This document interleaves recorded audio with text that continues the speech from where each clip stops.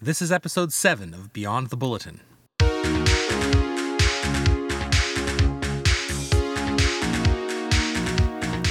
Hello and welcome to episode 7 of Beyond the Bulletin. I'm Brandon Sweet, editor of the Daily Bulletin. And I'm Pamela Smythe, Media Relations Manager. We're coming to you not quite live from East Campus 5. Thank you for joining us as we go Beyond the Bulletin. Like we do every week, we'll talk about some of the top stories featured in the Daily Bulletin and look ahead to what's happening inside and outside Ring Road. We'll also take the opportunity to speak with people and personalities on campus about key issues that matter. This week, I speak with Tanya Snyder from the newly named Waterloo Undergraduate Student Association. She'll tell us about the Federation of Students rebranding in a new era when students can opt out of fees for certain services. Now, here's what happened. So, 2 episodes ago, we gave an overview of several senior administrators and key positions who were beginning their terms as of July 1st. Well, in our zeal to get the word out by the 1st of July, we had to leave off one particular posting who hadn't been officially confirmed. So, here goes. Professor Diana Perry has been appointed Associate Vice President in Human Rights, Equity, and Inclusion for a 5-year term that began on July 1st. Perry is a professor in the Department of Recreation and Leisure Studies in the Faculty of Applied Health Sciences. Professor Perry joined the university in 2003 and in 2013 was appointed as Special Advisor to the President on women's and gender issues. In this role, she liaised with senior administrators, faculty, and the Director of Equity to advise on policy and structural level gender equity issues and to help foster a supportive environment for students, staff, and faculty. Perry is also the campus lead for the UN Women's He-for-She Impact 10 by 10 by 10 framework, which is a global solidarity movement that unites people around the world in advancing gender equity. Her scholarship and activism have been recognized through accolades, including the Ontario Women's Directorate Leading Woman Award. Perry most recently served as the Associate Vice President, Human Rights, Equity, and Inclusion beginning in 2017 for a 2-year term. Congratulations, Diana. The Open Scholarship Committee launched a new website called Open Scholarship at Waterloo. The committee includes faculty, staff, and students who work together to advance the conversation about open content on campus. Open content? What's that? It's an umbrella term for open access, open educational resources, open data, open publishing, and open science. Sounds like they're open to the concept. So they're about removing barriers to academic accessibility, like pricey journal subscriptions, and are interested in promoting opportunities for collaboration, the kind of opportunities that come about when data is readily available and shared within the community. That's right. The OSC is committed to helping scholars make informed decisions about the ways they make their research, scholarship, and instructional content accessible within their scholarly communities. The committee has been hard at work with guest speakers and workshops during Open Access Week, Open Education Week, and the Teaching and Learning Conference. So this website will probably be useful for anyone interested in creating, finding, and or using open content. Look for the link in our episode's show notes. Now, for what's just over the horizon here on campus. St. Paul's University College will be hosting the Social Impact Showcase. This event will celebrate the diversity of the St. Paul's Greenhouse innovators and their journeys in social innovation and entrepreneurship.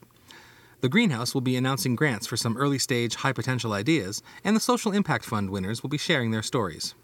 The event takes place on Tuesday, July 23rd from 4 to 5:30 p.m. in the St. Paul's Greenhouse space in room STP 164. I would love it if they had an actual greenhouse. Well, it's more of a metaphor, Pamela. I know, I'm not always this literal. Sure.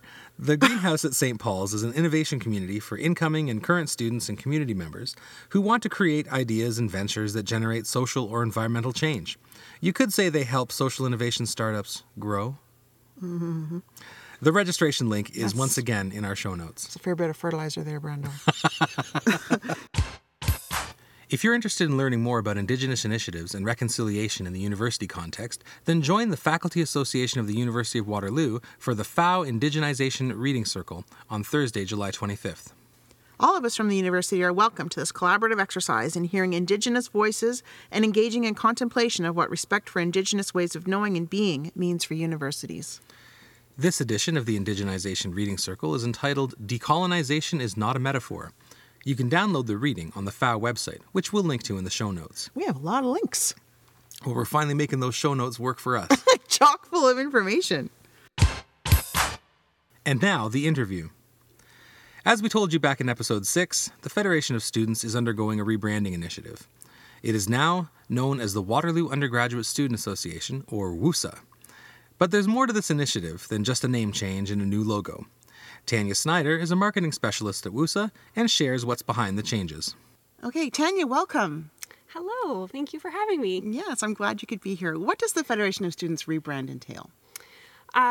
It entails quite a bit. So it's been an ongoing process for the last few months. Beyond the new name and the logo that you just mentioned, it has us looking internally at our mission, our vision. We've reached out to students to see are we making an impact with what we do? And so internally, we're kind of looking at all of our processes just to make sure that what we're doing is actually what students want to see from us. Why the changes? Well, our brand, our visual identity is over 30 years old. It's from the 90s. And so when your brand is older than the students that you're serving, I think that's something that from a marketing communication standpoint, you really have to take a look at and see if you're actually engaging as well as you could be with your audience. For some of us, the 90s weren't that long ago. I hear you. Definitely feel like I should have kept my wardrobe from back then and I could be reusing it all. But, it is something that we have to consider of, are we actually engaging with students? And that's something that on a day-to-day basis we do come across when our promo team, for example, is out on campus and they're trying to engage with students, say, hey, we're from the Federation of Students. And when the students are like, well, what is FEDS? That's a problem for us because obviously all undergrad students, when they come to Waterloo, they are automatically members of FEDS and we are here to serve and represent them. And if they don't know that we're here to serve and represent them, how well can we actually be doing our job? Right. So is the mission going to change as well then? The mission itself is not going to change, maybe the way that we say what the mission is, but we are always going to be here to serve and represent students, undergrad students on campus. That is why you have a student association, so that won't change. You mentioned that increasing the visibility of FEDS has been an ongoing issue. So how does the rebrand help with that? I think for us, it makes us look through everything that we do with fresh eyes. So by, like I said, kind of looking at that internal mission and vision, maybe kind of realigning our promise, our brand promise to students, it has us taking a look at everything that we're doing. And so that we're not just doing the same things that we've always done. Maybe there are ways we can change and tweak things to better connect with students. But also when you look at things through fresh eyes, you also look for more opportunities. And so that maybe we can add things or change things that we're doing just to better connect with students. But how are you going to do that exactly? So we have already a fantastic group of students on campus that are super engaged. Our student-run services have student coordinators that run it. They have exec teams, our student council and board, and our student exec team. They're all students that are passionately engaged. And so if we can better connect with them to hopefully have them spread the word about who we are, and then also just through our own social media and communication, and even through our events and what our events look like and what they do, through all of those little things, hopefully we can better connect with students, but also hopefully maybe some other opportunities with campus partners too to connect in a better way. You mentioned student-run services. At its June meeting, the University of Waterloo Board of Governors approved changes to the Federation of Student Fee. So now students can opt out of 5 fees totaling about $20.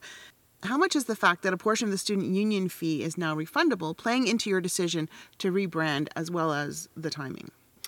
So it's something that internally we've been discussing for quite some time. When your brand is from the 90s, it's never going to get any newer or fresher. And so branding has changed a lot since then. So it is something that we have been discussing. And it was more of when would we take this project on, because it is a big undertaking. So with the Student Choice Initiative, the timing then became more of a question, right? And so when students are given the choice of whether they want to pay these fees or not, we want to make sure that they're making an informed decision. And so that means that they need to be engaged with FEDS, or soon to be WUSA, and what we're doing. And so obviously then the timing, they kind of work out together. If we can launch this rebrand to increase our engagement, then hopefully when students are given that choice, they're making an informed decision.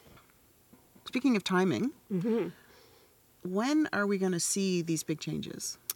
Right. So already we've announced the name. So definitely on campus, I've heard people starting to refer to FEDS as WUSA, which is very exciting. But in terms of actually seeing things with the visual identity, hopefully you should start seeing some new changes within the next few weeks as we get into August. And communications are increasing with the first first year students coming in.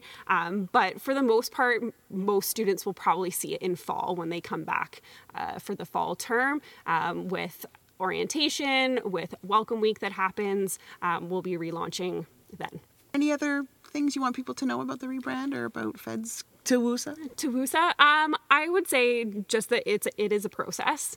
So it's not something that overnight everything is going to change. And so you might still see Feds around, and just know that, we still hold that name in our hearts as there's a long history behind that name, but that it will take time for us to really roll out this rebrand, especially more of those kind of looking at our processes and trying to improve things kind of internally from that way.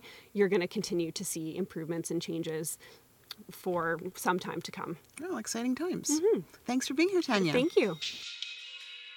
Well, that about wraps it up for us this week. You can find additional information and links about the items we mentioned in today's episode in the show notes on SoundCloud. To ensure you don't miss an episode, subscribe to the Beyond the Bulletin podcast wherever you get your favorite podcasts. So you've heard from us, and now we'd like to hear from you. Send us your feedback and comments to bulletin@uwaterloo.ca. And if there's a topic you'd like to see featured in our interview segment, just let us know. Thanks for listening as we went Beyond the Bulletin. You're still ringing?